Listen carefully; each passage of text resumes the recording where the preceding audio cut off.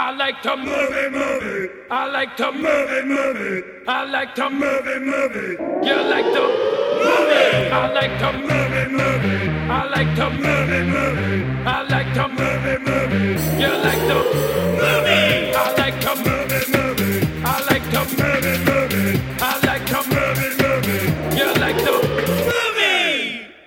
Hello, everyone, and welcome to I Like to Movie. My name is Garrett.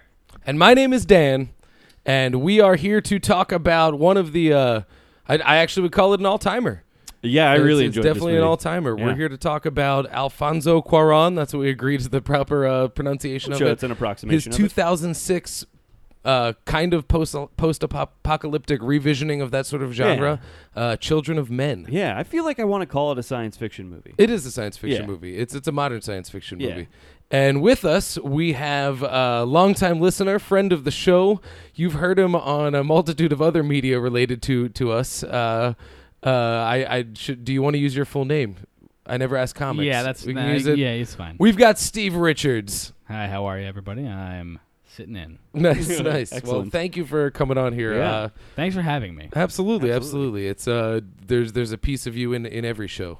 So There's it's a piece it's of good me to have inside you of here. all of you. Absolutely. Yeah. And he's actually going to be contributing some artwork for Yes. something that we're very excited about. Before we get rolling, this should be up see probably what you right did there. before then. I'm So gonna throw this up early this week. beautiful. So this week, Thursday, July 17th, Movie Live. Yes. The conversation that became a show is now a game show. It's a game show. And it's going to be amazing. It's at Philomoka, 12th and Spring Garden. Mm-hmm. Yeah, 12th and Spring Garden. It's $5. Yep. A multitude of prizes. It's a game show format with the movie flavor that you love. Yes, so you'll get to participate as well. There's a lot of crowd participation with the games. It's going to be really. I'm very excited about this. This is gonna be I'm- awesome. It's going to be. I can confidently say this is going to be an awesome show. Mhm. And if Uh, that's not enough for you, I'll be there. Yes, Steve will be there. Yes. And he's contributing some artwork for us, which we're really excited about. And we'll probably be contributing more in the future, I think. Definitely. Yeah. And shout out to Philomoka. Thanks, guys. Yeah, you've been Eric so helpful Bresler. throughout all of it. Eric Super cool Bresler. guy, yeah. Geekadelphia Geek Yes. of the Week at one point, I believe. I believe so. There you Another go. weird connection between us is that I work with somebody whose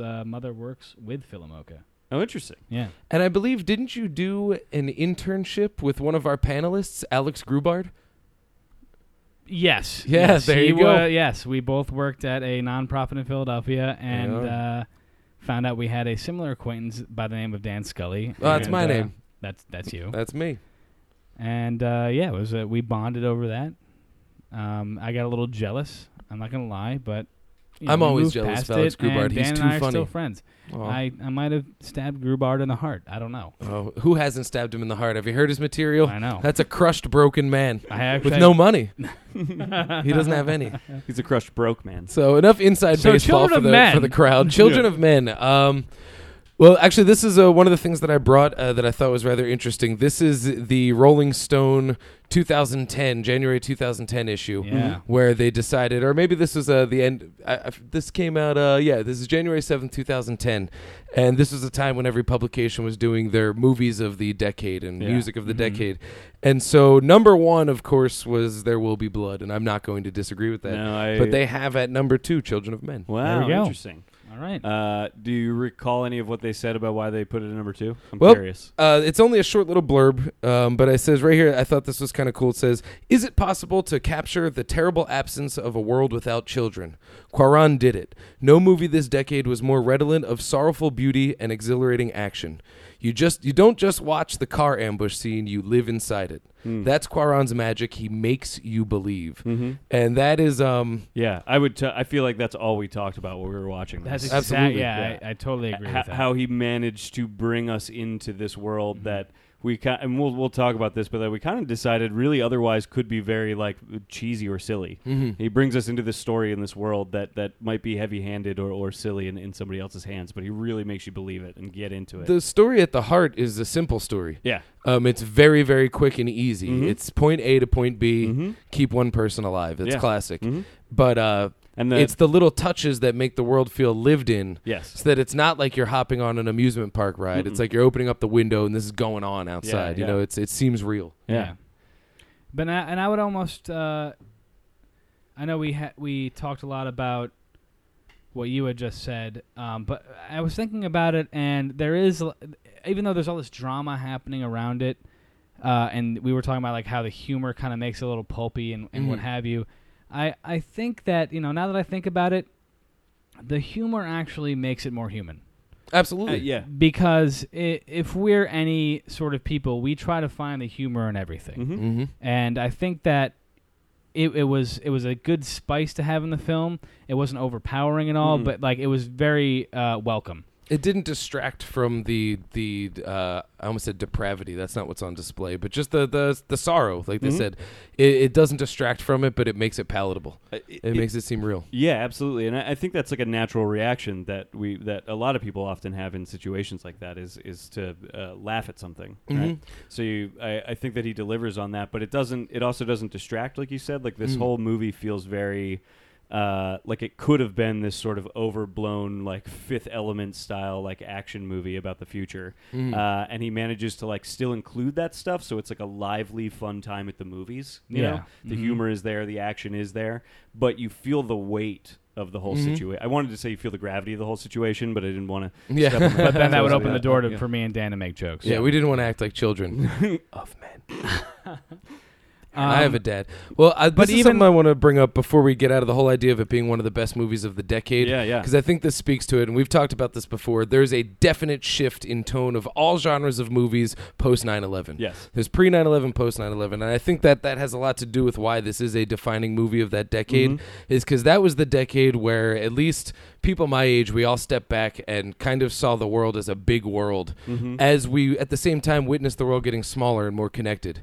So when something like 9/11 happens and it completely shakes the whole world, the reaction is sorrow. And then you saw the reaction in America. We went immediately to hope and humor in the face of this ultimate despair. And here's a movie that, without at all directly referencing it, captured that, denial, anger, acceptance, captured all of that back to back to back in this nice little shell.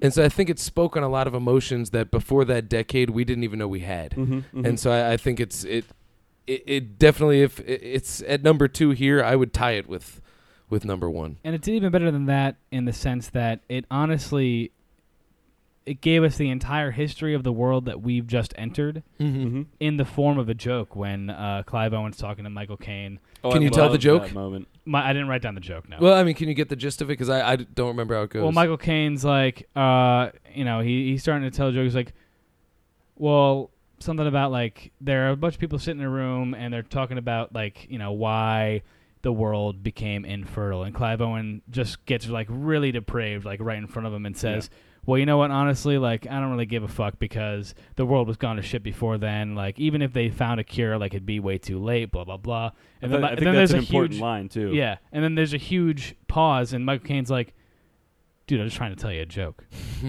And, like, that even telling us a story in the form of a joke, like, just makes the whole, I use it again, gravity of the situation, like, easier to digest because, one, it's Michael Caine, and goddamn, I'll digest anything when he's talking to me. And secondly, it's in the form of humor, which, and we'll get into this also, is like Michael Caine is essentially like probably the most badass character in the entire movie. And he's a stoner too, so he's feeling silly. I'm curious though, do you think you can tell the joke? I don't think I can. I was trying to remember what the punchline was. I actually remember the setup, which is the important. If you remember the setup, I think I can get the punchline. Okay. I know the punchline. So the setup was something to the effect of like there's a bunch of world leaders in a room talking about like how did this happen? How did the world get this way? And basically what he does is he says a bunch of things. He says like, one woman from this country says like, oh, was it because of radiation? And somebody else says, was it because of, widespread rampant disease? And somebody else says, was it because of, the crops dying out? So like he's essentially giving you details of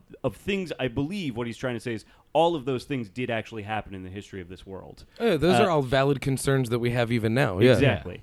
So he's actually telling you the history of this world that we're existing in by telling this joke. And then he says, what is the punchline then? Somebody says... well, the guy was eating the... He's like, and then there's this guy in the corner of the room, and he's just going at his dinner, and it's a big greasy chicken wing. He hasn't said anything the entire night, and they go over to him, and he's like, well, why do you think that women became infertile? And he's like, well... He's eating this big wing. He's like, I don't know, but this stork is delicious, isn't it? Yeah, yes, exactly. Yeah.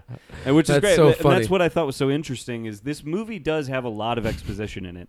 Especially That's a very the good first, joke. Yeah, it is a fun And joke. and what's weird And is it only exists because of this story and it exists itself. in that world. Yeah. Like when we think about one of the things that blows my mind, I have this great Eddie Izzard DVD. Mm-hmm. He does a whole set in English, and then the other side of the DVD is him performing in French. Oh, interesting. And it blew my mind thinking the cadence is different, and 100% of my jokes isn't what I say, it's how I'm saying it. And so he's able to do that in 2 languages.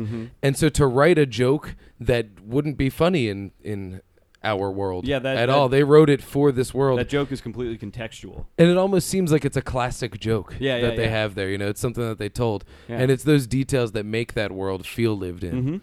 But I also think it's a really clever way to do exposition. Oh, Was what absolutely. was so interesting to me about it because this movie is actually pretty exposition heavy, and I think sometimes even a little heavy-handed.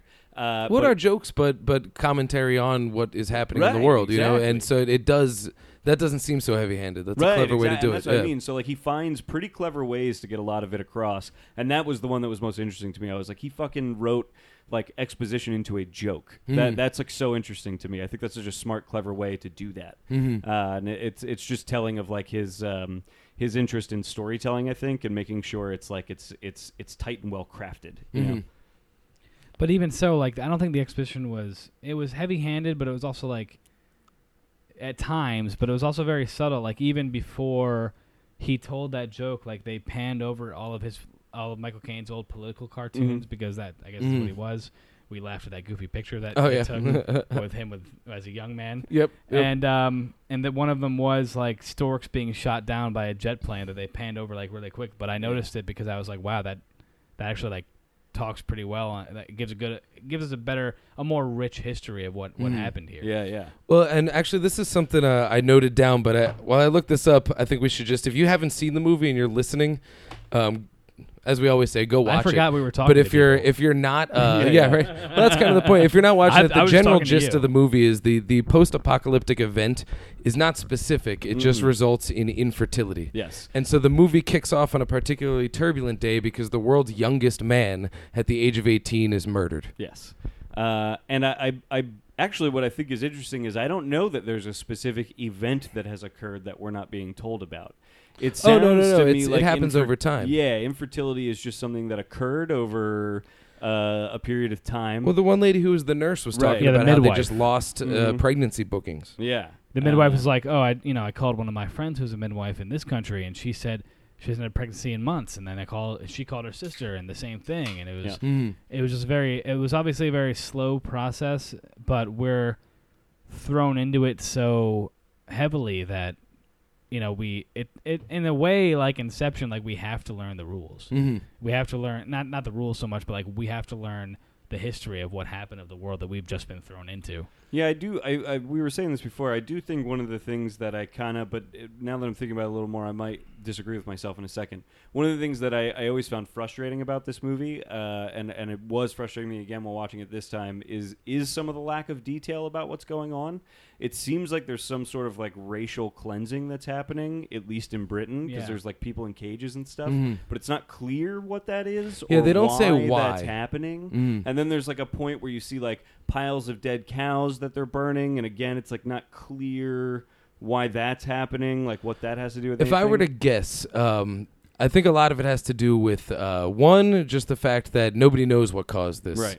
So we're sketchy about everything. Is it Right. mad cow? Right. Is it these refugees coming from another country Right. bringing some crazy disease around? Right. Because of improper, as they see it, genetic mixing. What is it? And so it just seems that everyone just pulled out all the stops and said, hit the panic button. We have to curb everything until we know. And then, of course, as hope is lost. I mean, one of the things I find so interesting about the opening is because they call him Baby Sean, was Diego. it? Baby Diego. Diego. Baby Sean, I was Diego. close. Baby Diego, they call him Baby Diego, he's at 18. When Diego he means dies, he Sean in dies English. because of he dies because of his celebrity. Yes. He dies because he is the symbol of hope. Yes. And when he dies, all these turbulent things come to a head at that.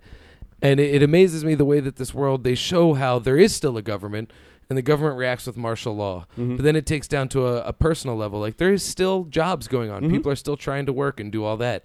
They take it down to a level of, just like the people that are hiding out. Like, I actually had another one here. They show the religious reaction. Oh, yes. One of the first graffitis that they have is someone saying, last one to die, please go to the light. As if just to say, like, will the last person leave a proper mark, or will we just be shamed? And well, they even show, I believe, like a religious protest in the streets, too. Yeah. It says, like, this is our punishment. Well, and Clive Owen even, he prefaces that with the conversation he has with Michael Caine, where Michael Caine's like, talking about somebody, and he's like, oh, is that one of the repenters? And Clive Owen's like, no, the repenters are the ones who stay on their knees for 12 months. These guys flagellate themselves for blah, blah, blah. So obviously there's, a lot of different reactions going on, even in so much, and I'll segue into this, as the suicide kit that the government is... Oh, yeah. What was it called Quietus. again? Quietus. Quietus. Yeah. Like, quiet us. Yeah. That's wild. But at the same time, like, you see that. It's the whole argument of euthanasia. If someone says I'd rather be dead than suffer, what's the morality? The tagline and so is we've you choose advanced the beyond time. the morality, and the morality is now let's get a little profit off of that morality. It turns into a pharmaceutical thing. And that even insofar as that is that there are obviously more people profiting off of the fact that the world's ending. And there was like billboards for Forever Young and all these like other things. Yeah, that was making me And laugh. also, and the entire time I'm wondering why, why was Clive Owen still even going to his job? Why was anybody doing? They speak to what that they a were little doing? bit because that's part of his character arc. Because even at the beginning with the joke, because you said, "Oh, that was very important." I'm trying to remember what the specific line was. Oh, he said, "I think the world had gone to shit already." Yeah, That, he had like, already given up. And as we find out that he used to be an activist, and suddenly this spark lights under him. There's a point where before he finds out the girl's pregnant where he's like, this activism shit's bullshit. I just want to go back to my job. I want to go back to my routine. As fucked as it was, it's better than this. And then the pregnancy reveal starts to plant that seed of that job's nothing. There's a bigger issue at stake. That's the point I was going to make. I think to answer your question, like why was he even still going to his job, I think the only reason there were still jobs or any kind of structure at all is that's something we all use as like a safety net. That's we crave something structure. That makes people comfortable. And actually, so in the face of all this chaos worldwide, the fact that, remember there's that propaganda as well, like Britain stands alone as like the one vestige of civilization. Of course, if you are like that afraid and the world is in that much chaos, like if you can maintain that routine, like you're going to. And I think especially for him, because like Dan was pointing out, he used to be a rebel. He's actually fighting the urge to be a rebel in the face of all of this. I think clinging to that job and that normalcy is the only thing he had to keep himself sane, And actually, I'll disagree with my own point, but when we were getting towards the end of the movie, where we realized that, the entire underlining theme of this movie is hope. Yes. Absolutely. Maybe that's, a proponent of this is that, at some small instinctual level, the people that were still going to their jobs, still doing their thing, hope. There was still hope. Yeah. Yeah. They believe. Well, in that was something I something. wanted to bring up in terms of like this reaction is obviously tumultuous. There's people fighting in the streets and stuff. But whereas it seems to speak to, on a surface level, to a culture that says, this is the last generation of humans, let's start killing, I think it actually speaks to a misguided hope. Yeah. Because the military doesn't exist without that structure, without someone trying to say, I think I know what is best for us, let's try and do this. And of course it's failed because everyone's reaction to this catastrophic genetic event is different. But we look at that with any sort of disaster. When a shooting goes down, there's a million different people that have their reason why they think it happened, and then it becomes a pet cause for putting forward their own beliefs. And so you see that when people stop reproducing, you get some people that, the world was fucked anyway. You get some people like, we have to study it. You get the religious people that say it's written in the scriptures. There's a different thing used, and I think this story shows the commonality of people stepping above that and going, there's a bigger picture. Yeah. And in that, there's so much hope. But, a couple people got to get shot first because it looks really cool in an action movie. Yes. Because at its heart, this is definitely an action movie. Yeah, this is, we talked about this, and it got more interesting the more we talked about it as the movie went on. It's a complete hack. It steals from Star Wars and Die Hard. Yeah. Down to the shoes. It's pulpy, and that's what I was going to get at. For real. Before. That's what I was going to get at before with the idea of like me being frustrated with not enough detail. I kind of realized as it was going on, and we talked more about this idea that it's actually a pretty pulpy pulpy story.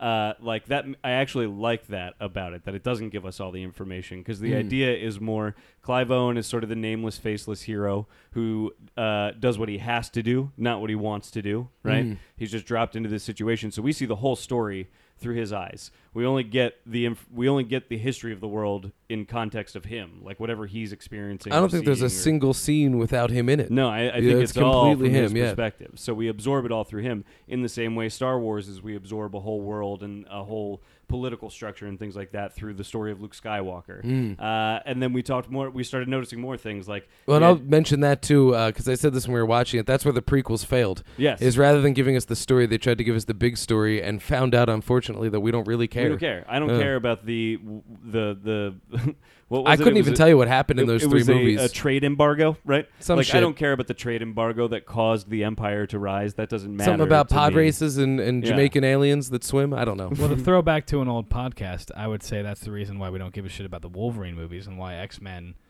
are essentially Wolverine movies. Cause we don't care about why Wolverine's there. We just want to see Wolverine. Yeah, absolutely. Yeah. But we as we watched more of it, we were seeing more things. Like you eventually get the idea of like the three people that these three unlikely heroes join together, by some sort of tragedy, and then now have to fight against the world.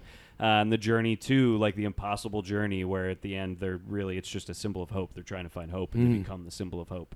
It was a super pulpy story. It's got all these action scenes in it that are very pulpy. You know what I mean? You have all these like. Well, this crazy... is a strange comparison, but I would compare it to, and this is something I wrote down. Alien. Yeah. Alien is a B movie script through and through. It hints at a larger world, which the later canon of Alien and Predator and all that leads to that. But in that movie, in a vacuum, it's just the situation that they're dealing with. Yeah. Anything else that it suggests is happening, we just have to take on faith. Yeah. And so we have this B movie script, and this A director, Ridley Scott, puts some gravita in it, and suddenly it's this respected horror sci-fi masterpiece. And this, in a John Carpenter's hands, would have been a great flick. Yeah. An awesome time at the movies. But in Alfonso Cuarón's hands, it turns into a movie of the decade. Yeah. And it's wild that they can morph it like that. Yeah. It's can you think of other examples like that? Because that was interesting to me. You were bringing that up before. Like B, because this does feel did you like ever see Identity? B, this does feel. I did see Identity. Identity was, I think, James Mangold directed it. Did he He's really? a decent director, but that was written. That might not be who directed, but either way, it was somebody of note. Yeah. I can probably pull it up. Yeah. It's but it was written. The guy who wrote that also wrote the horror movie Jack Frost, not the Michael Keaton one, but the horror one, Jack Frost, which was a straight-to-video boobs and blood fest. Right. He goes and writes Identity, which is totally a B movie script. Totally. Suddenly, it's populated with B to A list actors: Ray Liotta, John Cusack. Yep. And it's this big James story. Mangold, you were right. James Mangold, there you go. And I believe, if I remember correctly, Doc Ock, what's his name? Alfred Molina's in it. Whole bunch of people. And so there's a B-level script that, given an A-level treatment, was elevated to something. This screenwriter was selling stuff to VHS at B&C Video, Right. And that was my hometown video place growing up. And, I miss them. And, then boom, you put a little Hollywood sheen on it, and now his script is in theaters and is crushing opening weekends. It's wild. And that movie, I feel like, though, still sort of manages to be a B movie. Absolutely. But it is. I mean, it's better than it has any right to be based on its Absolutely. script. Absolutely. I do think, in the case of at least Children of Men, I do think the script is fairly smart. But I think it's mostly Cuarón's filmmaking that elevates it to that level of like, it's not just like, at one point we were commenting like, this feels like Escape from New York. Like once they get to the refugee camp at the end, it really does take on sort of an Escape from New York. I think a lot of that's in the design. Yeah.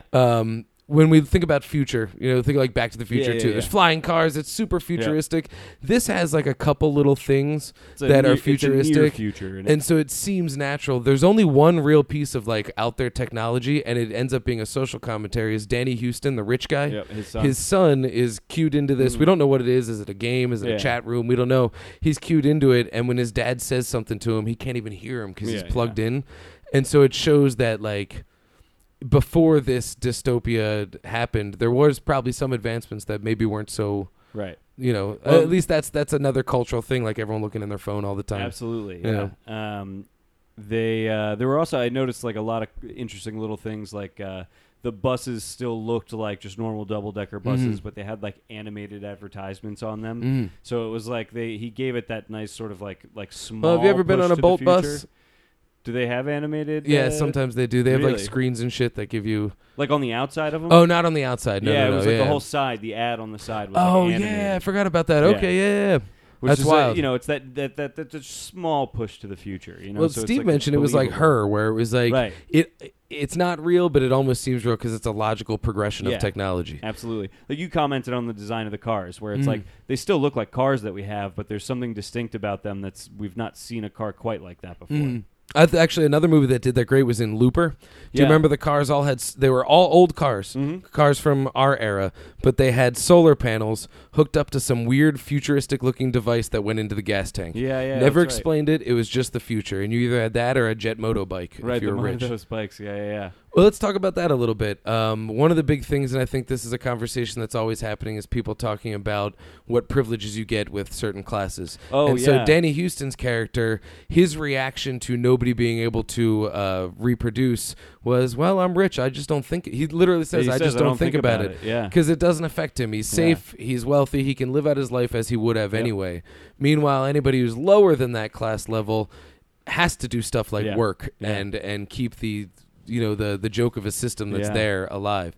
And so it's weird that predates the whole privilege discussion as it is now, but I think says more about it than than a lot of things Well, I now. mean, one of the first things that happens is he walks into Danny Houston's whatever it is, apartment, home, it's this huge space, and that's the statue of David, right? Yes. That's what that was. He's got the statue of David is like prominently on display when you first walk into Danny Houston's home. Well, they mentioned before it was an arc of the arts. Right. And when he and That's interesting that they'd want to preserve the preserve the great works. Yeah. But the what was interesting is the commentary on that is when Danny Houston comes out to meet Clive Owen. Owen is basically like, why? Like, what? Why did you fucking? Do you save remember what he this says? statue? He says my mom had a little one of those in her bathroom. It was a lamp. Yeah. But another thing is that there's a piece of the David statue that's missing. That's missing. Yes. And it speaks to the fact that maybe we should preserve this art because that piece is never coming back. Right. I mean, think about the film registry, the fucking marijuana seed bank. There are all these things that are just exist so that if they burn all the crops or if all the movies are forgotten because they're all digital, we've still got a Citizen Kane. We've still got Purple. We still have Strawberry Cough. We still have a. I thought you were going to say Purple Rain. That's what I thought he was going to say we too. still have Purple. Actually, I'm pretty sure that is in the library. Well, what I was thinking about when I was watching that scene, And if it's not, it should be. I totally agree. When I was watching that scene, I was thinking about what he said when he was like, I just don't think about it.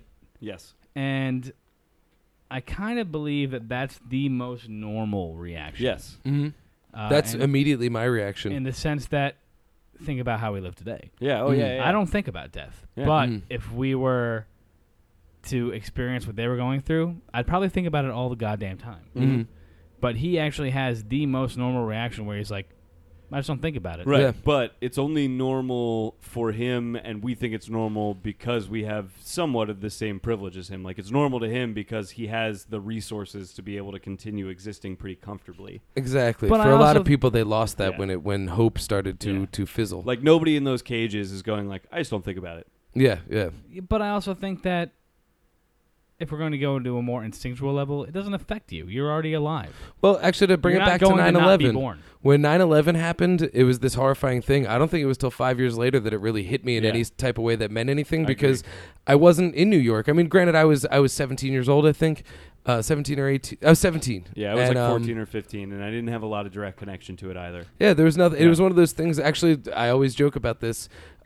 We watched the second plane hit. When the first plane hit, my buddy came up to me when I was on my way to study hall, and he goes, "Someone flew a plane into the World Trade Center." I said, "Well, which one's the World Trade Center?" That was my reaction. Yeah. And then how I learned was he said, "Remember on The Simpsons when Homer's car got booted in New York, and he had to wait by it all day? So he rode to the top of one tower where the only bathroom was, and it was closed. So he had to ride to the top of the other tower, and then they took his car." I was like, "Yeah." He's like, "Those are the World Trade Center." I'm like, "Oh, this is bad." And so it's like it didn't affect me Yeah. right off the bat, Yeah. but later it did, and so I wonder, and as a world like this develops and your privileges fade, Yeah. as everyone falls into this gray mass, you wonder what the reaction is. Mm-hmm. If I go without my phone for a week, I am an agitated person. Mm-hmm. And I think And that's just a privilege being stripped away, Yeah. It's wild. They did a good job with showing us the variety of reactions people are having. Yeah, absolutely. On every level. Well, and I actually want to touch on the Danny Houston thing one more time. I think what's interesting about that scene is, yes, it's called the Arc of Art or whatever, right? Yeah. And yes, he preserved this great work, and yes, that's a thing we do. We try to preserve these things. And Clive Owen's point is like, well, what's the point? Like, we all know, like, this is just coming to an end, so why? And you want to say, like, oh, but he is doing something, like, that's a thing he's doing. He's preserving this art. Like, he at least in the face of this, like, is thinking about something. Like, he is thinking about it in some way, this coming impending doom, because he's trying to collect this stuff. But he says he's not. He says, I don't think about it. So, like, he's not doing it for some, like... Oh, he's just being a rich guy. Some humanist ideal of, like, let's preserve our culture in this way so that if someone ever does find us... He's just an art collector. He's just fucking... Just a rich art collector, yeah. He's just being a rich guy. Yeah, that... ignoring it. Yeah, you know? I'm going to change my stance on that. You're right. Yeah. It's but that's interesting. But it is... I like that they show us that they do take us to the one... place where there's somebody that still is able to just sort of exist on their own outside of all this chaos, and that's what it is. It's this totally hollow emptiness. Well, you see that now. I mean, not to sound cliche and talk about corporations, but we talk about, companies. We had a conversation earlier about how there's a lot of companies that it's all about the customer experience. Yes. Mm-hmm. Or so they say. Yes. It's just about making money. Yeah. And I think you and I have been very privy to that situation in the past together. Yeah. And so when you see people that are in a position of power and money, especially when the world is in despair, the human reaction, and it's so inhuman in terms of humanity, but it's human in terms of nature, is to reach out and grab everything you can, hold it tight, and that's mine. And just that's it. I have to protect this. This is mine now. And that's such a primal thing.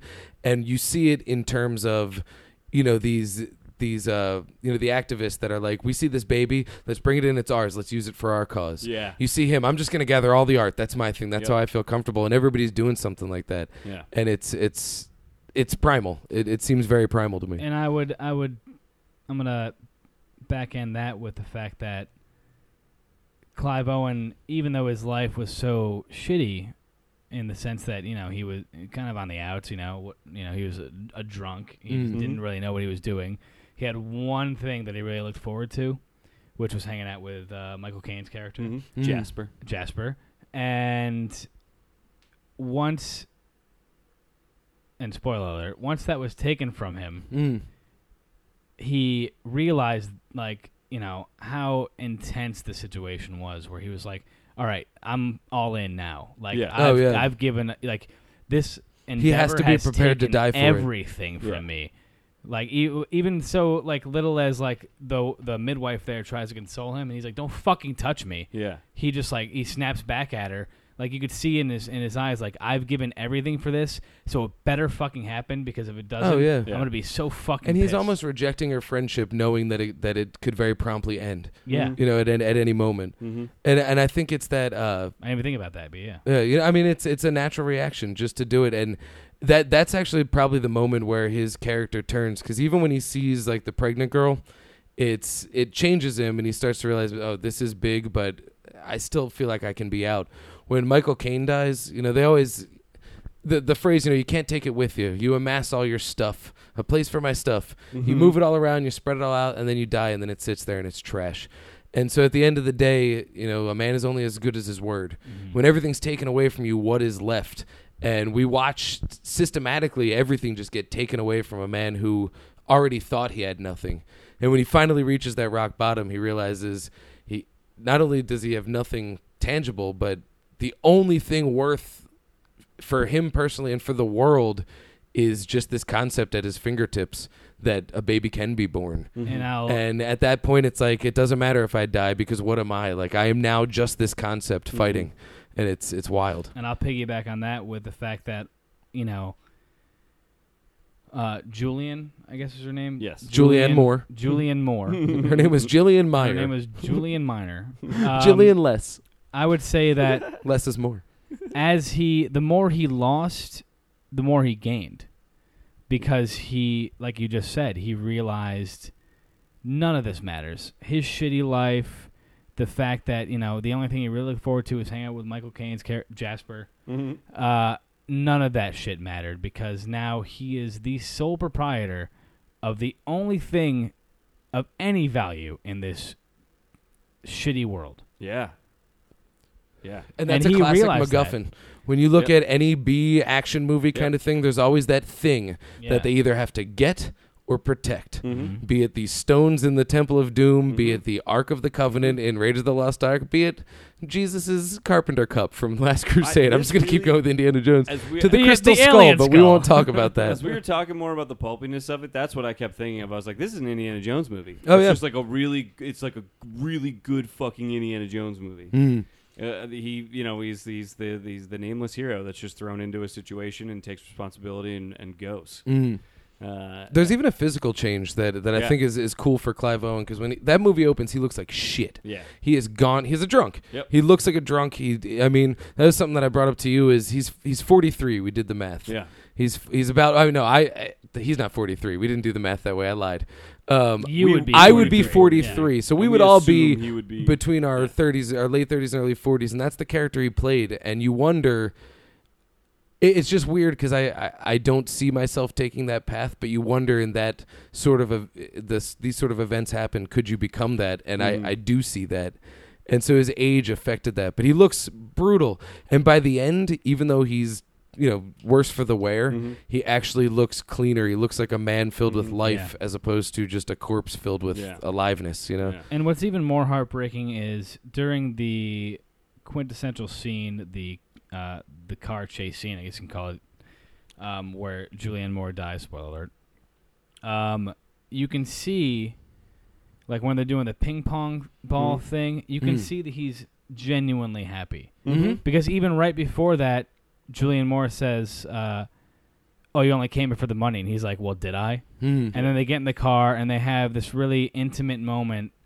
And then I'm like, right then, she just taken from him. Mm. And like, I think that's when, and it's right after when they the had like change starts. a weirdly cautious moment when they talk about the son real quick, their baby, and he had your eyes and all that, which is interesting because I think get a lot into a fight. of the work is in Clive Owen's eyes. Yes. He doesn't say much throughout the movie or in any movie, but he's a very good facial actor, and his eye, he's got the big like Rodney Dangerfield droopy shaggy dog eyes. Terrible comparison, but I know what you mean. You know what I'm saying? Like they has those kinds of things, Yeah. and but yeah, they have like a weird moment, and then it kind of glosses over when they have this, like when you argue with your girl and then you fuck the shit out of her later because you just had this crazy thing. It's like this weird pocket version of that where they have this little moment. They realize, why are we fighting? This is the end of the world as we know it, and then it becomes adorable, and then blocka shit goes down. But and then you find out, spoiler alert, that it was the very people she was working with. Chewbacca Etch-a-Sketch. Chewbacca Etch-a-Sketch. Treach-a-Sketch for treachery. Chiwetel Ejiofor. Well, this was which, by the way, I think this was his breakout role. He did a lot of different work where you don't realize it's him. He was like a Paul Giamatti, where he was like the computer programmer for a while, and then suddenly people are like, "Oh, he's fucking good," But I want to tell, just while we're on the Julianne Moore scene, I want to tell you my story about the first time I saw Children of Men that I've been trailing to you. Yes, you've been talking about I was this for so days. excited to see Children of Men. I knew this was that Harry Potter John. I was feeling good. So me and my buddies went to go see it. We sit down at the Ritz, and the movie starts. And my buddy Foster, we call him D-Frost. That's Australian for beer, by the way, for all you listeners out there. That's also my buddy Foster, which if you're listening, bud, what's up, dude? He's like, hey, man, do you want a Valium? And I'm like, yeah, okay, I'll take a Valium. So I take a Valium, and like 10 minutes in the movie, he's like, do you want like another Valium? I'm like, yeah. So 4 Valiums later, we're watching this movie, and it ends, and we're driving home, and I'm just not really thinking anything because I'm fucked up, but I don't realize it because pills are stupid. And so I was like, that blew my mind when Julianne Moore died. And my first thought, I was like, was Julianne Moore in this movie? And then I never saw the movie again. I had no clue what happened in it. And everyone's raving about it. I'm like, I saw it, but I don't have it in here. Yeah. This is crazy. And so you looked at it. I looked at it. Yeah, I didn't take it in. It just washed through me. And so it was like another 3 years after it left the theater that I saw it on demand. And this was the first time since then. Oh, wow. So it was still a fresh experience. But yeah, goddamn Valium. I was all quietest up that night. I Got some cues, you know. I kind of want Did to you talk cough? about. Yeah. Strawberry cough. Oh yeah. I kind of want to talk about Quaron's actual like techniques because I do Let's think do it. that's Yeah. actually pretty important to his movies. Absolutely. He is a very visual director. I mean, we talk about visual directors a lot, but there's something very interesting and unique about him, I think. The fact that he's able to make any of this as relatable as it is, and so as emotionally affecting as it is amazing, I think, one way or the other. But I think his technique to kind of get there is really interesting. Did you ever see the episode of Curb Your Enthusiasm when Ted Danson makes an anonymous donation? He makes an anonymous donation, but they all honor him for it. And so Larry David makes one, and like he gets upset that he did it for the honor. Yeah. And I feel like there's a similar technique going on in terms of like this. There were so many shots in here that rival summer blockbusters. Yeah. But there's not a big moment of, wow, what a show. Yeah. But there's that level of display, but Yes. it's not being flashy and saying, No. check out what I'm doing. Yeah. It only serves the story. Mm-hmm. Was that a proper metaphor? Yeah, I think that was does Yeah, that make I liked sense? it. That You know, makes he's not saying, look how awesome my Yeah. film is. Nope. He's saying, I hope they see how much work I'm putting into Especially this. the end sequence when you have, and actually, you know what? That's a perfect metaphor. Because at the end of the sequence, and this will full circle back to what we were saying, during the climax, I guess you can call it, you have two rival factions fighting over a city, but all you see is what Clive yeah. Owen's doing. Mhm. It's He's just the trying peripheral to of get that fucking baby to the boat. Mm-hmm. There's 200 people within a mile of them that I have would no even fucking say clue. more than that. Oh, yeah. Over 1,000 people are fighting against each other right now. And it seems trite. And it doesn't fucking matter because all that matters is this child needs to live. Mhm. Absolutely. And And that that's actually, so pulpy. that's a great point, dude, because I didn't even think about that now that we're talking There's no about flash. it. It's insane. It's big and action packed, and it's a Mhm. spectacle without being bombastic about it. Yeah. Yeah. It doesn't throw it at you. It pulls you into it, if that makes the sense. only hero shot in the movie, and I'm realizing that's what it was now, and because I pointed out when it happened, is of Key when she reveals she's pregnant to who is it? Maybe the Sid guy. I forget exactly who it is, but they do like a slow push on her as she like kind of scoops her belly with her hands. That was when she showed to Jasper. To Yeah. Jasper, Yeah. that's who it is. And they just do a real slow push on her as she sort of cups her hands under her belly. And it's sort of those two motions together sort of do give that kind of hero shot. You know what I'm talking about? That where you get that sort of like the camera comes up from like a low angle and like you get like the really like standing tall hero She shot. looked like you could paint that as a mural and put it anywhere in that city, and it would be a symbol of Exactly. hope. And but that's the only time you ever get anything like that, and it's actually, I think, very meaningful that he gives that to you just at that one time. You know? I think there's one other shot when she reveals it to Clive Owen. She's amongst the cows. Oh yes, And it seems silly That's to a say the beautiful cows, shot. but if you freeze frame Yeah. that, I mean, that's cinematography 101. It's gorgeous. She's right there, and she's just having the conversation she was having before then was about how worthless it seemed that each cow only had one udder hooked up to a Yeah. machine when they have 6 udders, and it just seemed wasteful, and it just showed that she started thinking in terms of a mother. Yeah, It yeah. was a very matriarch kind of thing. It was this benevolence that came out of her. When she first started, she was this cold, don't fucking look at me, don't fucking touch me, you know, terrified. Yeah. And so then we see her kind of turn into, she almost starts to grasp her position as a symbol of hope as well. You know, without literally doing so, I think the character just waxes to that. Yeah, absolutely. And to go back to when she revealed the pregnancy to Jasper, I would say that, and Dan, you brought up a good point while we were watching it, was that the very next scene was Jasper, setting up this cause for celebration of life. And Yeah, I think that even though, and that's why I love Michael Caine's character in this movie so much, is because he's literally surrounded by death. Oh, yeah. He has a backup quietus suicide case. No, but dude, he had those not for backup. He had that because he was killing rats with them, and he wanted to do it the most humane way. Oh, I didn't Yeah, hear that's that. what he says. He was like, Yeah. I use it to kill rats, and it's a very peaceful But death. I mean, as the movie progresses, we find out that might not be the entire reason he had it. Exactly. Yes, but the fact that he's surrounded by death, he still loves life so much that he knew, like when he sent Clive Owen off to, and he was like, "Oh no, I'll distract the guys that are chasing you. I'll send them another direction. It's the best plan we have." Blah blah blah. he essentially knew he was martyring himself. Yeah, he was going to Because die. he went in and euthanized his wife, and But he's also kind of an activist that stayed. He was an inactivist where he was a former activist, got old, and he just lives the life exactly without doing But it. So that this was scene- his rebirth too, you know. Yeah, I agree. But that scene with when he puts his hand up on the window and Key puts her hand up against his, like, I feel like that was a really good, like, Michael Caine was saying, like, hey, thank you. Yeah. Yeah, Like I'm older. Like I'm gonna sacrifice myself for you because I know that what I'm doing is like what you're doing is right, Yeah. Mhm. and I'm gonna help. Like I'm playing my role. He has the hope. He's keeping the fire Yeah. alive. and he always has. And that's And you got to wonder too, with his age difference, they're a very similar person, him and Clive Owen. But because Clive Owen was raised in a different environment, he went to this cold, cynical mentality, Yeah. the post 9/11 mentality, whereas he kind of had the '60s revolutionary mentality, well, and they're I don't of know the about same that, thing. because it takes place in 2027. Well, I mean, like it's So he still had an the earlier 80s one. No, Still though, man. well, if he's like 80 I years do old, see what you're oh saying. no, I he do would have agree been with a it, yeah. teen in the '60s. If Michael Yeah, Caine's you're like right. in his No, 80s, you are right. Yes, you So, are yeah. right. Yep. I mean, he plays that hippie thing. In any case, you are right about the generational gap and the fact that he looks upon life as such a gift, whereas Clive Owen's like, well, everything's fucking so stupid. Yeah. Oh yeah, Fuck life. Yeah. Give me the fucking whiskey. he almost sees it as an opportunity. Yeah. You know, every ounce of it. Whereas Clive Owen looks at it like a curse now. Yeah, exactly. There's actually in that scene there was one thing because we talked about he does a lot of handheld camera work, Yeah, but not yes. shaky cam. No. His action is actually rather sleek. Yes. It's big and sweeping, which Mhm. is very nice in terms of building the geography of the scene, which is important for long Mhm. shots, and also coaxing these incredibly indelible performances from the actors Yeah. for not cutting. There's no excuse to end the scene. Revel in that moment. Yeah. But when it's after that scene where they the hero shot where they Mhm. reveal the pregnancy, they have their little celebration.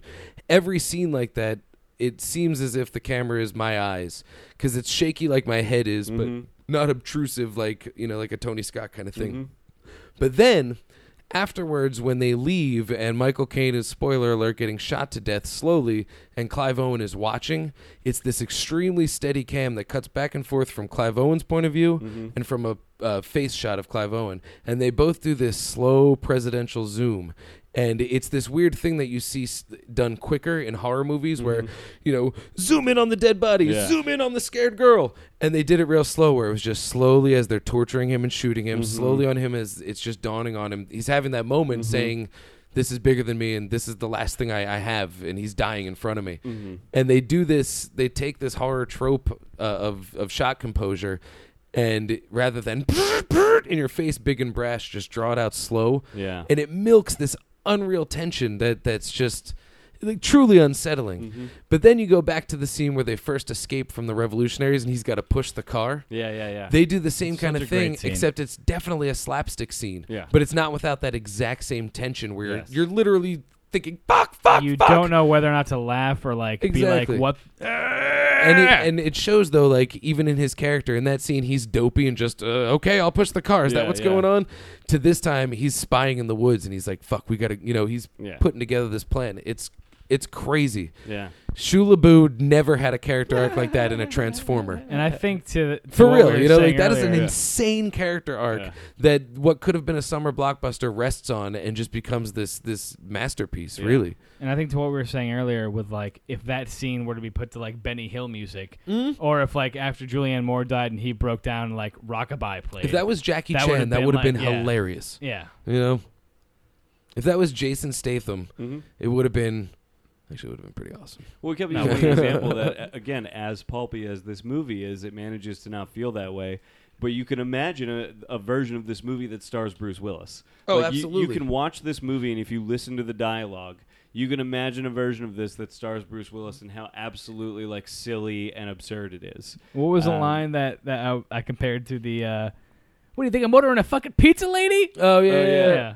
I don't know what that forget. was, yeah. It was a good line though. Well, while we're talking about the design, this Yes. is something I noticed, and I don't know what to make of it. When he's talking to Danny Houston, and Yes. Danny Houston says, blah, blah, blah, outside there Yeah. is a literal flying pig. Yeah. Yeah, what did that mean? I'm trying to figure out how to attribute it, and I don't have believe- anything. I'm going to go out on a limb and say that is probably a joke. Yeah. Because there's the saying, "I'll believe it when pigs fly," and we're now at the end of the world where like women are totally infertile.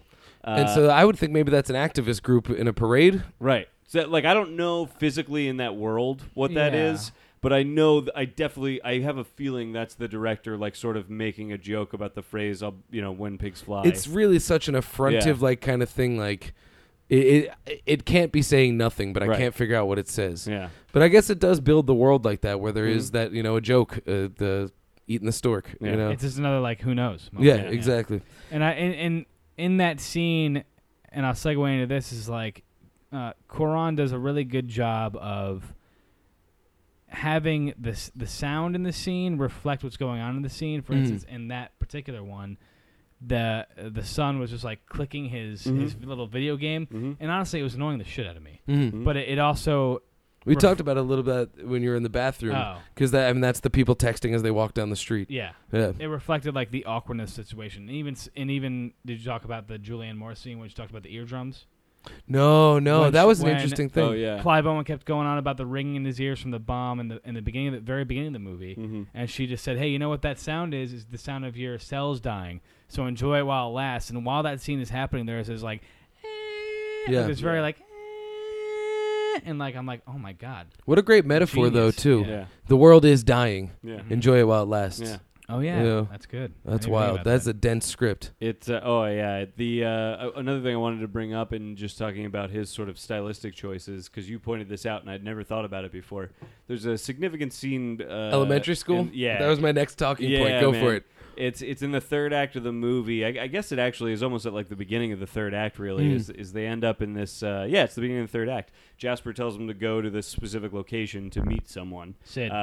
Sid, Yeah. which will lead them into the third act, and that location is an abandoned elementary school. And I didn't think about this until you said it out loud, but an abandoned elementary school is the perfect image of an infertile world. It's a building that has no use anymore. Yeah. There's no children. The last class graduated, and then just graffiti. Yeah, there's no children, and it's this beautiful, haunting image. And again, it's one of those things where it's like, yeah, I think maybe I might have seen that in the John Carpenter version of this, but I don't think it would have had the same. He wouldn't have hung on it in just the right way that I really felt how. Well, it's a testament that powerful it wasn't is. even noticed. I Right. never noticed that until it occurred to me just watching it Yeah. now. Whereas I feel like the John Carpenter version would have been like, blah, blah, elementary school. Yeah, and it yeah. would have said, like, it would have had a boner spray painted across the thing, Yeah, exactly. do. Yeah. But, no, and it's weird because that's the would've kind been of thing, like, for example, Pacific Rim. One of the things, I have mixed feelings about that movie. One of the things I liked about it was the one city was built around the decayed Yeah. skeleton of a fallen I liked kaiju. that a lot. And they never called attention to it. It Right. was just there, and it made the world real.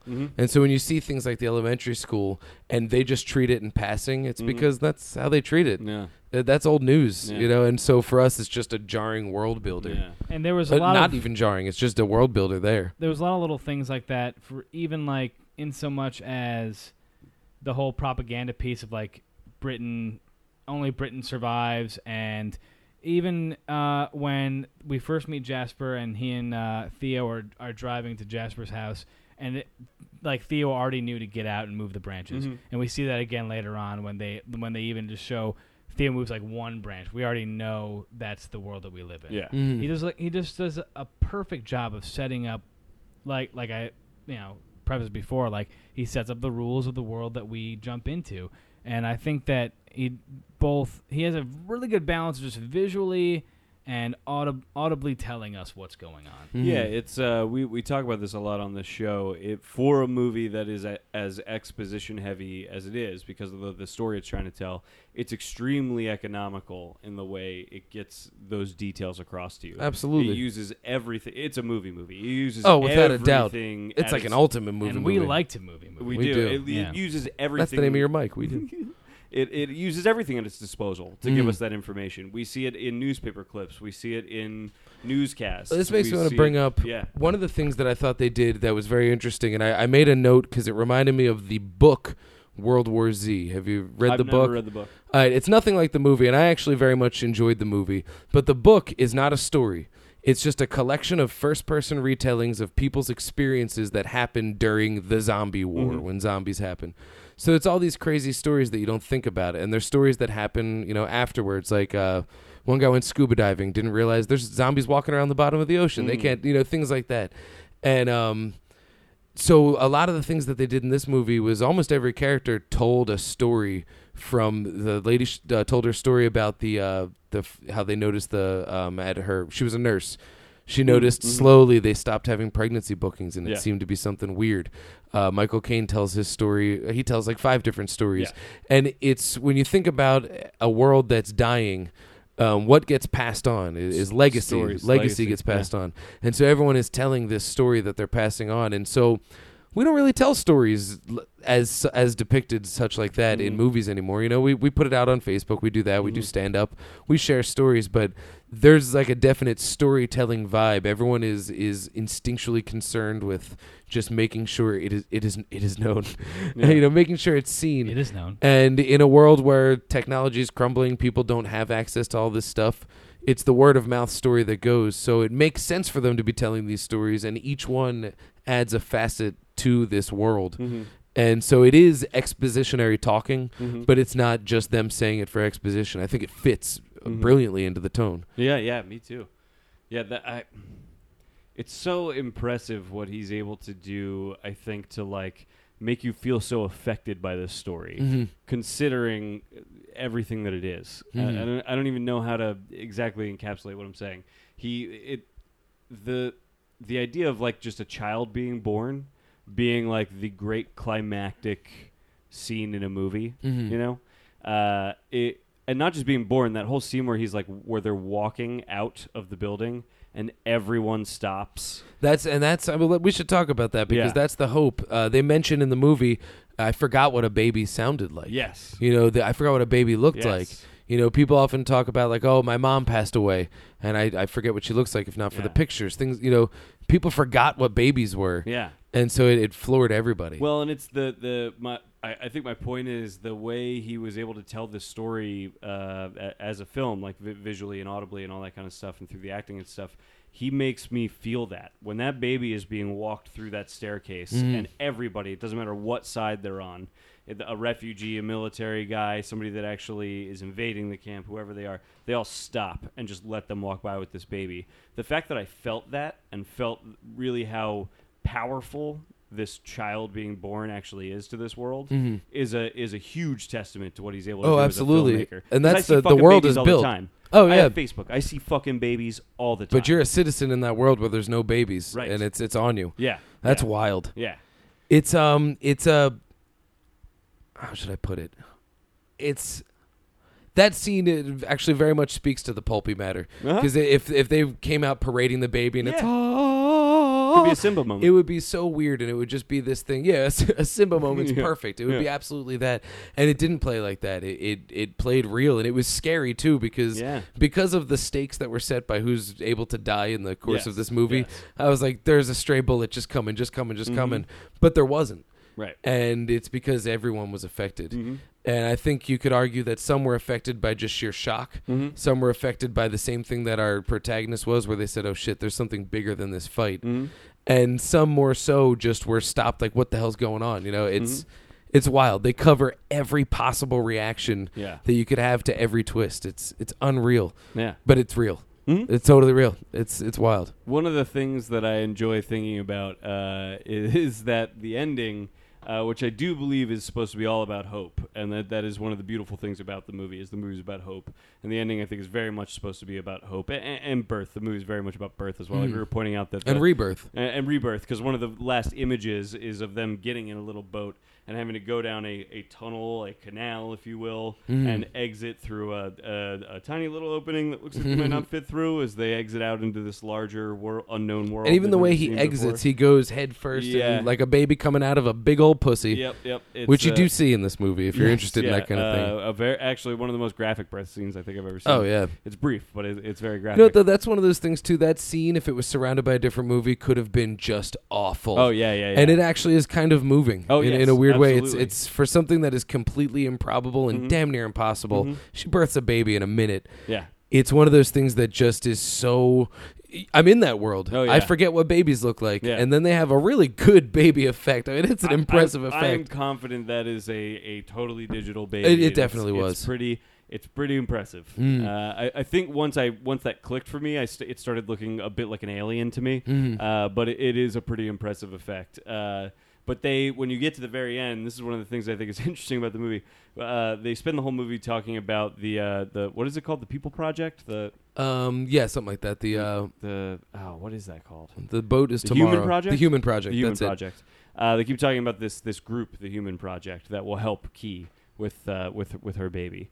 And the people that initially tell them about the Human Project are the people that turn on them, and it turns out are trying to use Key and her baby as sort of a political symbol.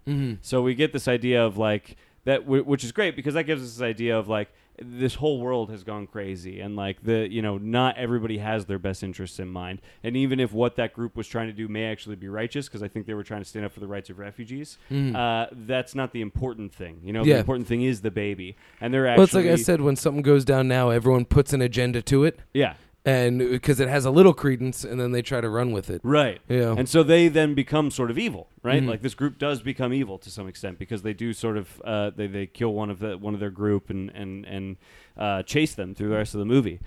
So what we learn as an audience is not to trust any of these people that want Key's baby, right? And then as the story goes on, we find out also that the Human Project is not even anyone they've ever really been in contact with. They're actually a total myth that no one knows if they exist or not. Remember they had that whole conversation about mirrors, where like she has never actually contacted these people. Yeah, they can't. They don't. Right, there's no way to. So when you get to the end and that boat does actually show up, and it does actually say tomorrow, which is like a sort of, again, maybe a little too on the nose, maybe a little bit beating you over the head with sort of the idea of hope. You know what, though? I relate that to, remember in the Avengers when he says, the uniform's cheesy and Clark Gregg Coulson is like, well, maybe with what's about to happen, the world could use a little more old-fashioned. Yeah. I think it fits into that. Yeah.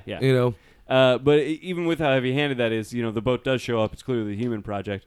And then the movie just ends before we even get to see the Human Project save Key and the baby or anything like that. And what I enjoy about that is I believe that, yes, it is supposed to be a very hopeful ending. That's supposed to be like a very hopeful ending. But as an audience, the only thing we've really been trained to think and see from this movie is that none of these groups should be trusted. That any of these groups could actually be a group that's going to do something bad, and which is really interesting because then it's like, what is the journey that Clive Owen takes actually about? He does do something good, I think, regardless of what the end result is. And that's what's interesting about it, because the end result could be that Key is saved, and maybe the birth of this baby does help us turn around this whole infertility issue, but we don't know. Even if she is saved and they are good, maybe it doesn't turn around the infertility issue, and that's it. She just happened to be this miracle that had a baby, and that's it. Or maybe they're actually just as evil as any other group, and they're not even going to help. You know what I mean? They're not even going to help her. Maybe we they don't just know. pass on by, and she But sits I don't in that think boat forever. What's great is that doesn't illegitimize the journey that Clive Owen's character takes. It ends when he dies. Right. We only see what he Right. sees. Yep. And we're made privy to this plan that had so many cogs and pieces, and we see one cog, Clive Owen. Yep. And he does everything that a human Yep. can possibly do to move it to the next piece of the machine. Yeah. And he does it until machine failure. Yeah. And we just have to hope that the next part works. And I sort of like the idea that it could all be totally futile. Yeah. But I love that because it doesn't illegitimize what he did. And you it know? earns the hope. Like, Yeah. at the end of that, there's no doubt in my mind, and there's no reason for me to have this. It's unfounded because there's no evidence, but there's no doubt in my mind things work out. Right. Why? Because of an imbued sense of hope. Right. Do I have any facts to support that? Not No, now. in fact, the movie probably gives you facts to support the other. Absolutely, yeah, almost 100%. I would disagree. I think the movie gives you facts to believe that she does it. And I'll reference what I said earlier with the fact that Michael Caine literally thanked her for coming into his life. Yeah. Mm-hmm. Yeah. The midwife was completely okay with sacrificing herself on the bus to go and die for her.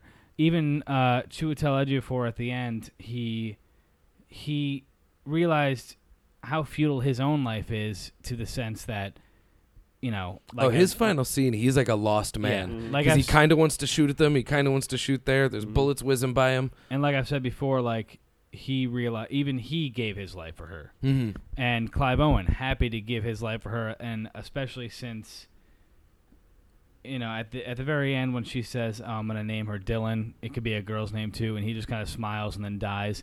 Perfect. Even Julianne Moore, from the beginning, realized that she needed to give her life for this cause. Oh, yeah. I think that It's all part of that story that we tell. thematically, she Dylan. saves the planet because she saved everybody she came into contact with. Mm-hmm.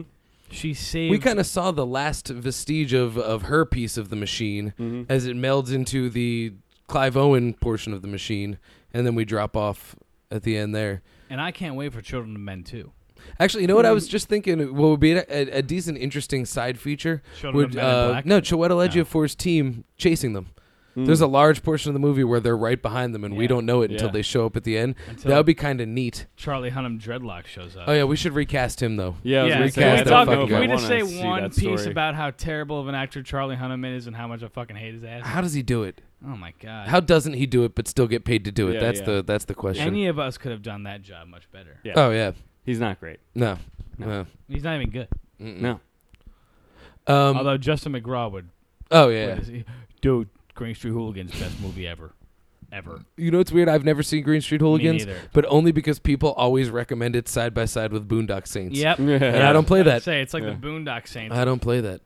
I wanted to talk about, if we get out of the plot for a little bit, Yeah. we started to talk about some of the technical work and the sound and all that. Have we all seen Gravity? I know you did because Yes, we I saw it did. together. I Did did. you see Gravity, Steve? I did. That's a no. No, I did. Okay. I saw it in IMAX 3D. I'm the only way to see it. too, That's yeah. one of those movies that I actually really feel like if they just released it perennially, I would go see it once a year. Oh, yeah, I'm for never sure. going to watch that at home. No. It's just not going to happen. Yeah. But for from a filmmaking perspective, strictly a technical perspective, I think that overall Children of Men is a more interesting movie to me. But in a sheer technical perspective, there's this insane advancement in just maturity as a Oh, yeah. filmmaker. I talked in the past about how David Fincher went from bombastic, Fight Club, in your face, Yep. that kind of stuff. And then you watch The Social Network, and it's distinctly him, but it's Yeah. the subdued him. Yeah. You get Pi, you get Requiem for a Dream, and then Aronofsky goes and does The Wrestler. Yeah. And it's more subdued. There is a little bit of that, yet still he makes an event film. And that is, once again, the humility of it. Like, Yeah. Gravity is an event film without a doubt. To me, it's all spectacle. Mm-hmm. But it fucking went to the Oscars, and he got a Best Director and Yeah. deserved it. Yeah. And it wasn't because of flash. It was because of realistic usage of that spectacle. And well, Children of Men. I went think for he the Oscars, really... too. Oh, I mean, yeah, Children of Men was fantastic. It had broader Oscars in terms of what it was It nominated was for, I nominated for Best believe. Director. Okay. Oh yeah. But I mean, like I think it had more categories. This was just director and special effects. But he matured as a filmmaker so much so that it's sleeker without. It doesn't have that music video mentality Yeah, that yeah. this kind of has anymore. It's Well, I'll It's say big. one of the other things I wanted to bring up about his camera work is we talked about this while we were watching it. One of the things this movie is famous for is some long takes. There's two in particular that it's very famous for. One is like two stitched together shots towards the end of the movie that makes something like a 16-minute tracking shot through like a whole war scene, and it is incredible. The other is during the car chase we keep referencing. The camera is just sitting in the middle of a car, rotating 360 degrees a around. car which it eventually exits. Yes. In an impossible way. Yeah, it is incredible, and so it's clear that he's doing sort of incredible things with cameras and camera work. He's also this movie is actually full of long takes. Those two are very famous, but a lot of the takes in this are quite long, and some of them are really long takes that just hold on two actors having a very emotional moment together. And in any other movie, I feel like the director would try and instruct you as an audience to feel a certain way by moving the camera a lot, especially into some probably pretty deep close-ups. Yeah. There's very few of like the theatrical cut back and forth on a conversation Yeah. close-up. It's never like that. He really lets the camera just kind of hold on moments that are powerful because the actors are really handling them so well. And I think that's like a really impressive, mature thing to do as a filmmaker, actually, to absolutely. trust your performers to take care of some of those story beats that you might be inclined to try and tell through the camera itself. And at the same time, you get the feeling like you are part of the story Yes. yourself. Yeah. I think a lot of Cuarón's strength comes from his choice of actors. When you're trying to do acrobatic camera work, the last thing you want to do is say, cut, what the fuck is your motivation? What's going on here? Yeah. And so I think when you get a bunch of good actors that have to have been well rehearsed, I mean, you have to rehearse with when you feel like you're in the movie because the camera is very participatory. Yes. It's handheld.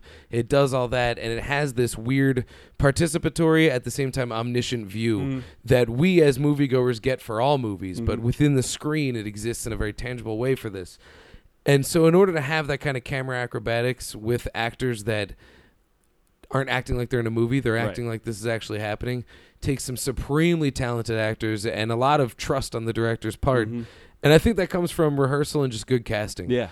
And, you know, sometimes you accidentally lose a Charlie Hunnam in the mix somewhere. Yeah. It happens. Sometimes Charlie Hunnam just sneaks onto the set and is like, "Hey, I have dreadlocks. Can I be in this movie?" Yeah, right.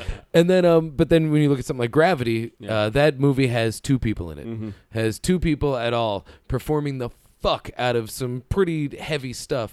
And when they shot that, they had to be in a complete fun house of imagination. Yeah. They were not in space. They were in the furthest thing from space. They were in a confined box doing all this. They were And, in Alfonso Cuarón's garage. Yeah, pretty much. His green screen garage that he owns with a replica of the Hogwarts bank. But I just feel like that's the kind of thing that as a director you really have to be able to trust your performers, because who has time to stop and you know be like, I don't believe it when you're too busy trying to make it look like a satellite is ripping things to shreds. It's wild. Yeah. You know, it's active filmmaking done in a practical way An with almost the passive enhancement way. of CGI. And there's so much CGI in this movie that I bet we didn't know was there in terms of backgrounds. But at the same time, in order to capture the shots he got, there had to be some revolving green screen sets. Like I said before, with a lot of those movies, it's like, check it out, we made it look like this happened. And then the good movies are the ones that say, we made this happen and we filmed it. Yeah. This is the perfect marriage of both of those skills being used at the peak of their talents. You And know, it was only during this viewing when you pointed it out that I realized that ping pong ball scene actually the ping It's pong probably ball is digital, CGI. yeah. Oh yeah, and if you look closely, you could see it definitely was. Yeah. But at the same time, like that's actors doing some really good pantomime Yeah. while the camera's dancing around while they're trying to blue screen with live motorcycle actors and blue screen interaction And making the Squibs. second best movie of the decade. and of the decade. yeah. The window shattering you could tell was a little bit CG, but it didn't matter. And then the camera exited through the window without breaking the plane of the roof. Yeah. It By was the way, sheerly the window impossible shattering stuff. is a great symbol for like this is it. Yeah, There's no going back now. yeah. This That's is your barriers Clive broken. Owen. This is the point of no return for Clive Owen's character. Mm. And I thought that was just a really great visual symbol for what was going on. Oh, absolutely. Yeah. Julianne Moore. I will say croaking this: like a bitch. maybe if Daniel Day-Lewis is in this movie, it'd be the first best movie of the decade. Yeah, right, I don't right. know. I brought Paste magazine because I remembered it being in there, and then when I checked it out, they didn't have it listed. There Will Be Blood was listed. I forget what they had as number one. Let's see. I'm actually curious what they listed was their number Probably one. Click. I think 2 was Amelie, if I remember correctly. That was the same year, really? Oh, actually, number 1. I'm going to go ahead and agree. No, not the same year. It's of the decade. Oh, the decade. I'm sorry, yeah. Their number 1 pick was City of God, Oh, and was a that's good a movie. fucking damned yeah, masterpiece. that's a great movie. So I feel like that's Not as good as Click. But what is, you know? Yeah. What I is? mean, really. I want to check my notes. I might be running out of things to say about Well, this I was damn about movie. to ask. Did you want to play some of these games that you were? Yeah, we should do do that. Interested in? First off, I want to. We got to see if there's one asshole on Rotten Tomatoes There is. that just hates Children of Men. They don't hate it. They're just like, this movie's good, but I really wish the ping pong ball wasn't CGI. Actually, fellow comedian Chris O'Connor gave this review of Children of Men, and I'm going to call you out because there was no answer I could give to it that I feel like would be heard. But his thing about Children of Men was, I wasn't impressed. That was the most frustrating review. I was like, at the very least, you should have been impressed. You shouldn't have to like it, but you should have been impressed. That goes in hand with Fernando F. Crosses of Cinepassion. His review said, Few recent films have so stunned me in segments and so frustrated me as a whole. Well, you know what? Fuck you, Fernando. This You know movie's who's great. a real hole? Fernando. Yeah. Are you on Rotten I'm Tomatoes? Rotten Tomatoes, yeah. That's the only rotten... Oh, hang on, wait. Wait. Here's one. Are you at Andrew Saris? Andrew Saris. Yeah, What this I is a find frustrating particularly one. irksome about it is its pseudo-humanism and its calculated political correctness. Well, you know what? Fuck you, Andrew Saris of the New What York is so Observer. politically correct about hope? Yeah. And stop That putting didn't make any pseudo in sense front to of me. every word, Yeah. dick. What a fucking. Also, Andrew Saris, you look like you're already dead. God, I hope that's not true. I'm sorry to the Saris family. Here's an interesting review that's positive, and I really like it because it says a lot of what we said. A work of science fiction that bears a disturbing resemblance to the facts of today. I think that says a lot. We compared it to Her at one point, Yeah, absolutely. which I think, as far as like tonality of how we might predict the future, goes very well with it. Here's a weird one. Mark Ramsey of Movie Juice says, there are no more children left in the world. A world where Pixar gives up movies for CG animated select comfort sleep number bed commercials. I don't even know what that means. What? You know what it was? There was a sleep number bed commercial that was animated like you were talking about earlier. This is a film that had a great deal of potential but got too involved in its action scenes. Well, I think I disagree with that wholeheartedly because they were not showy action scenes. I think we have a list of people that we should kill. Yeah? Just kidding. We're not going to do that. No, we're men. These guys And are I'm children. not winking at the other two people on this podcast right now. So, we did mention we have Movie Live coming up, Yes. and there's a couple fun July games 17th, that we play. Thursday, 8 p.m., $5, Phil and Mocha. Come out.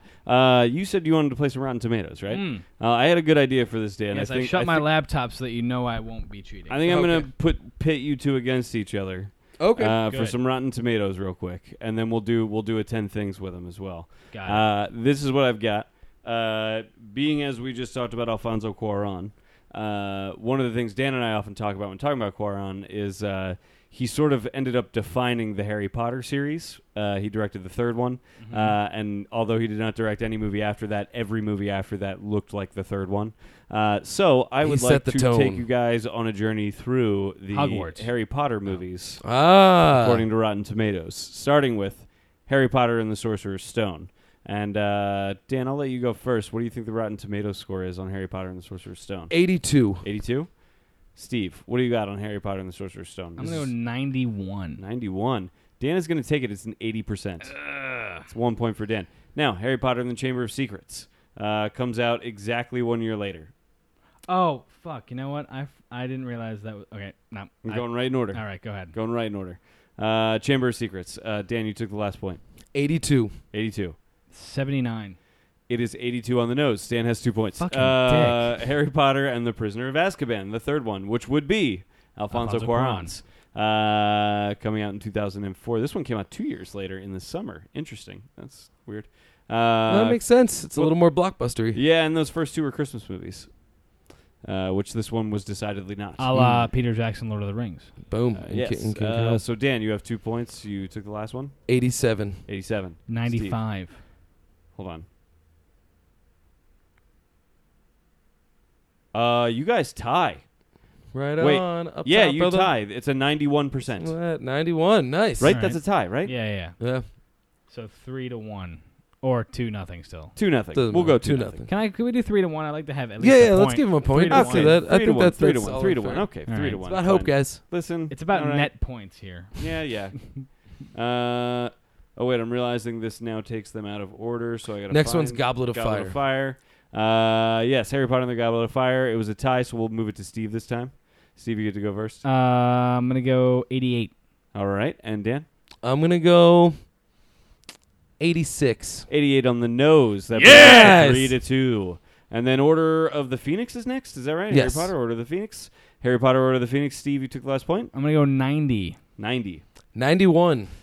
Steve's going to take it at 79, my friend. Tied it up. 79. Really? really? That one was Wow. probably my favorite. I was Yeah, going to me say, too. That's I'll tell wild. you what, Goblet of Fire was my least favorite. I thought that was a pile of donkey doo-doo.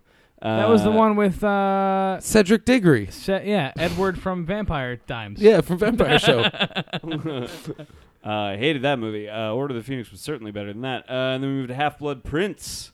And where are we 3 all, I think. 3 all? It was no. No, it's 3-2. No, because I Oh yeah, so I got 3. 2 Oh yeah, wrongs. we tied it 3 up. all. Tied up. Right on. I'm gonna go 91. 91. This is which one was this? This is Half-Blood Prince. Yeah. With Severus Snape. Oh. Potter. I'm think it gonna might be go higher with an than 91. 83. Oh, Dan takes it. It's an 84. Ah, damn. Boom. Bringing us to 4-3. So we get to part 1. Hold on. I got to figure out which one is part 1 on here. 2010, 2011, 2010. Part 1 of Deathly Hallows. I'm gonna go 92. It's my turn. Oh, sorry. I'm still going 92. No That's matter okay. what you say. I was gonna go 92, but we don't have to do that. I'm gonna go 89. Dan's going to take it. It's a 78. What? Wow. I didn't see the last 2. Those are the only ones I haven't seen. Ooh, Deathly the last Hallows. one is very. Well, now great. I can't win, so Dan wins. Well, let's at least try and get the point. You know? Yeah. All I'm right. curious to see where it Last goes. one. Oh, the last one. I'm Deathly gonna Hallows go Part big. 2, Dan. For those who Deathly- are not paying attention, for those I'm not sorry. keeping score, it's Deathly Hallows Part 2. I was just thinking about how essentially Twilight is about a statutory rapist. He's like 200, and he just hangs out and fucks 16-year-olds. It's Yeah. disgusting. And then he sparkles. If you're looking at it from a scale point of view, that's Yeah, really you know, fucked up. it's really weird. It's really get a tan, get a sparkle. Go play some baseball with your idiot wolf All right, Dan. friends. Deathly you Hallows Part idiot. 2. Deathly Hallows Part 2. I'm gonna go big on this one. I'm gonna go 90 on the nose. 90 on the nose. I'm See? gonna go bigger than that since the last installment. 96. You nailed it. Yeah. 96? Right on. 6. So highest rated of the series, I believe. Yeah. Interesting. Yeah. Only Prisoner of Azkaban gets close into the 90s. 91. So that is Rotten Tomatoes game. Do we want to play a quick... 10 things I want to I do a know 10 about things. I'm movies. trying to figure out which one would work. How does this game work again? Basically, I'm going to give you 10 facts about a movie. Yeah, okay. And with each fact in the game show, you get less points. But basically, we're just going to keep going until you get it. Right. And it's better if you get it earlier because it says a whole lot. And I just got to figure out which ones we're not doing on the show. Okay, I got one for you. Here we go. Fact number 1 is always the genre, the year, and the Rotten Tomatoes rating. This is a sci-fi action movie from 1987 with an 88% on Rotten A Tomatoes. sci-fi genre action movie with an 88% or from 1988. It's 88% from 1987. Okay. That's the year I was born. So it's as old as I am. Sci-fi genre. There's 9 more facts. We can keep going. I'm going to go Terminator. No. Fact number 2, the budget was Wait. 13 million. The box office was 53 million. We should give him Next. a time That limit. means Next. nothing to The gore in this film was reduced after it was completed to avoid receiving an X rating. That also Do you know means- which one I'm doing? I do know what Okay. you're doing. That also means nothing to me. Keep going. The lead actor's costume was so hot and heavy, the actor lost 3 RoboCop. pounds in water weight each day, eventually requiring an air conditioner to be installed inside the costume. You would think that a RoboCop suit would have air conditioning built into it already. Well, you'd also think It's that RoboCop. because he's only like 3/4 of a human, it wouldn't really matter. Yeah, that's true. That's you know? fair. The lower half of my head is really hot. Somewhere there's a crime happening. Sorry, the eighth of my torso that's left is really sweating up. Can we get a PA over here? In the remake, they actually showed that he was just a head and lungs, and they built the suit around it. It was actually a pretty cool effect, but the movie was garbage. Is there another one we can do, or Yeah, I'll do All this one. This one might be a little bit harder for you, but it's not because it's a more vague movie. I was close to Terminator, by the This way. is you were very close. This is an action movie from 1998 with a 40% rating on Rotten Tomatoes. Lethal Weapon 3. No. All right. Budget was 140 million. That The means box I'll office skip that one 'cause I wait. have no idea. The box office was 553 million. Bad Boys 2. You are closer than you think. Bad Mhm. Boys. Oh, I The know what film's you're saying. director is on record as saying it's his worst film and he would redo the entire third act if he could. I think the next fact will give it to you. The Island came out in 2000. This film's soundtrack featured a hit Batman single Forever. performed by the father of the film's lead actress. Oh, fuck. God damn it. It's Armageddon. Yes. I don't want to close my eyes. I don't want to fall asleep because I'll miss you, babe. Wait a minute. And I don't Michael want Bay to said he miss would a redo the entire third thing. act? Yes. Yeah. Yes. You know what else I heard about He that keeps movie? the cookie safari, You the know what belly else I button heard about cookie that safari, movie? that stays. But the touching moment where Bruce Willis throws Ben Affleck Yeah, back in that's is like, the best part say of the hi to my movie. daughter for me, or whatever. I don't know what he Yeah, says. you think I'm ordering a fucking pizza here? I'm on an asteroid. Now I know what a person Yeah. stranded on Mars feels like. Come to the asteroid. We'll have a great time. I want to move on to the next fact Wait, just wait, because can it's I a say great one thing quote. about Armageddon?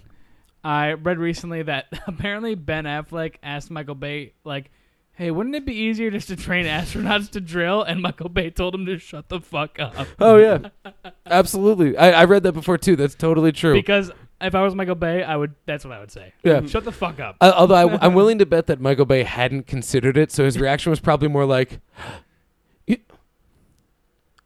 "Shut the fuck up! Cut! Cut! Reset the scene. Blow that up. You blow that up." Explosion now! Yeah. His explosion guy, people don't know this, is actually just Martin Lawrence. He works between Bad Boy films doing explosions. 'Cause he's great. No, but the next quote I love just because this is a quote that stuck with me because it was the best selling of a concept I've ever seen. Imagine a firecracker in the palm of your hand. You set it off. What happens? You burn your hand, right? You close your fist around the same firecracker and set it off. Your wife's going to be opening your ketchup bottles for the rest of your life. That's so good. That's sold to me like they do need to drill. I never considered the astronaut thing. Like that's the only way, of course. Play the song. And it was and so they sold it, but they added that great just space cowboy line. And your wife's going to And be then opening they your ketchup bottles for the rest of your life. Then they added a line about space cowboys. Yeah. You're taking the wrong way, wrong road. What road? What roads do you see? I told you not to do them. I'm just basic cowboys. I don't remember that. Who says this? Fucking Lev, the Russian guy. Oh, who like- played him? He was The guy, the Russian, the perpetual Russian Yeah, in right. every movie. It wasn't Renault, was it? No.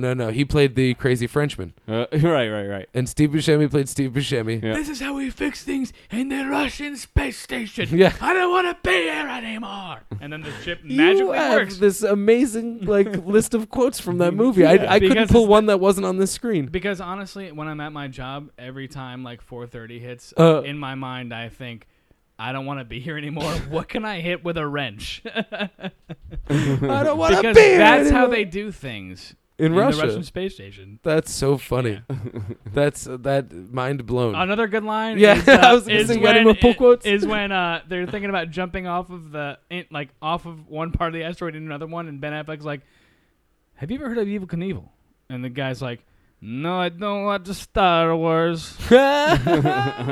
Oh, that's so bad. Yeah. That makes my toes curl It's thinking so about how bad. shitty that line is. But the ketchup bottle, golden. If you break that movie down like individually, it's terrible. But as a whole, Oh, I think it works beautifully. Fantastic, yeah. There's no illusions about what it is. the whole scene where Harry's chasing AJ through the oil rig because he found him in bed with his daughter who happened to be on the same oil rig. Not like it's a giant fucking community around here. Yeah, like, right. You really didn't know? Like, come on, dude. Yeah, you brought one girl onto an oil rig in the Yeah. middle of the ocean. You should be thankful You she probably wasn't should raped keep the to cutest death. guy away from him. I'm not Yeah. gay. Probably should leave Batman out of this. Yeah. He's Batman, guys. Yeah. All I right. saw it. We talked about this on one of our episodes. There was a great video online about Edgar Wright and how interesting he is as a comedic film director. The same guy made a video about Michael Bay, where he continues to specify over and over again that he does not think Michael Bay makes good movies. But he does think that Michael Bay is an interesting filmmaker we should be looking at because Michael Bay developed something that he dubbed, I believe, Bayhem. I read that I phrase think I somewhere. read I thought it. it was I like heard brilliant. Yeah. It was a really interesting video, actually, because he shows how all Michael Bay does is basically use the same shots over and over and over again in every movie he makes. But those shots are like the best of those shots that you're ever going to see. Oh, he's so well rehearsed. Yeah. They talk about how like tons of other movies try and imitate what Michael Bay does with his camera, but nobody else does it as well as Michael Bay does it. The way he uses motion inside of every frame is actually pretty interesting and unique and makes for like really kinetic frames. And they show a bunch of examples of people trying to repeat what he does and like not being able to achieve it at all. So it was actually kind of interesting. It's worth looking at. I forget what it's called. I think It's he's something about definitely a Michael good Bayhem. filmmaker. Yeah. He's just not, some Michael tell Bay great has a stories. quote where he said, "I make movies for 15-year-old boys. Where's the crime?" Yep. And honestly, like I think there's room in my world for Michael Bay. He's the best at what he does. He's the only at what he does. And if I don't want to see what he does, I won't see it. But I'm totally gonna see it. You know, why not? Bad Boys 3? Are you fucking kidding me? I'll see that twice.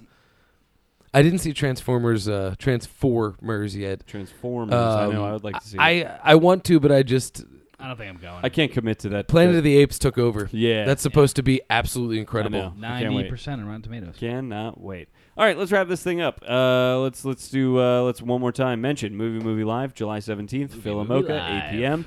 So that's this Thursday if you're listening to the show when it drops. Come see us. It's going to be really, really fun. I'm super excited about it. Come support it. There's plenty in it for you too besides the show. There's a lot of good stuff going on. Like I said, I will be there. And Steve will be there. Steve, come on is gonna down. be at the show. Have you ever wanted to meet Steve? Well, guess what? Thursday's your chance. Now's your Philomoka. chance. Steve will be there, but you better get there before Steve leaves. I don't know. That's terrible.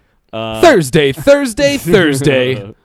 Look up the podcast on iTunes. I Like to Movie. You can find us on Facebook, facebook.com/I Like 2Movie. That's the number 2. Same thing on Twitter at I Like 2Movie, the number 2. You can find me on Twitter at Philadelphia. That's with an F. You can check out my blog, thenexicon.tumblr.com. We just hit 50 entries today. Hooray! Yay!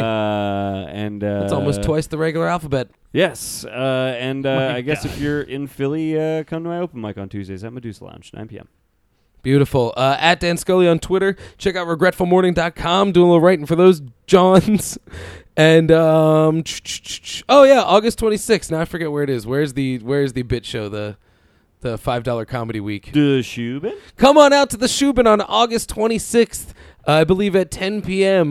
For it's Sportin' Time, my sports talk show that is I'm excited about because if you don't know this about me, I fucking hate sports, everything about it, and the one thing I hate most is sports talk. So I'm gonna do my best job at making it work. So come out to that. Do you have anything you want to plug? I have nothing I want to plug. I'm not on Twitter. Don't follow me. Don't try to find me. Just leave me the hell alone. There you go. Perfect. .com. All right, we're going to end this episode the way we end every episode. You just got to pick it up. You will pick this up, I promise. Have we decided we do 2 movies when we say it, Can I and then say, 1 at the end? Yeah. Okay, that's I what I just thought, say because one I thing, screwed that though? up last time, I think. Because Yeah. I feel like I failed to mention this. I'm coming out right now as saying this, Rhett. I like to movie. Oh, well, I like to movie. Yeah, Yeah, we you're gotta not, do you this already right. fucked it up. Okay. So But I love your enthusiasm. Yeah. There's you got this. So let's kick it off. my name is Garrett, and I like to movie. My name is Dan, and I like to movie. My name is Steve, and I like to movie. And we all know you like to movie. Because we like to movie. Movie.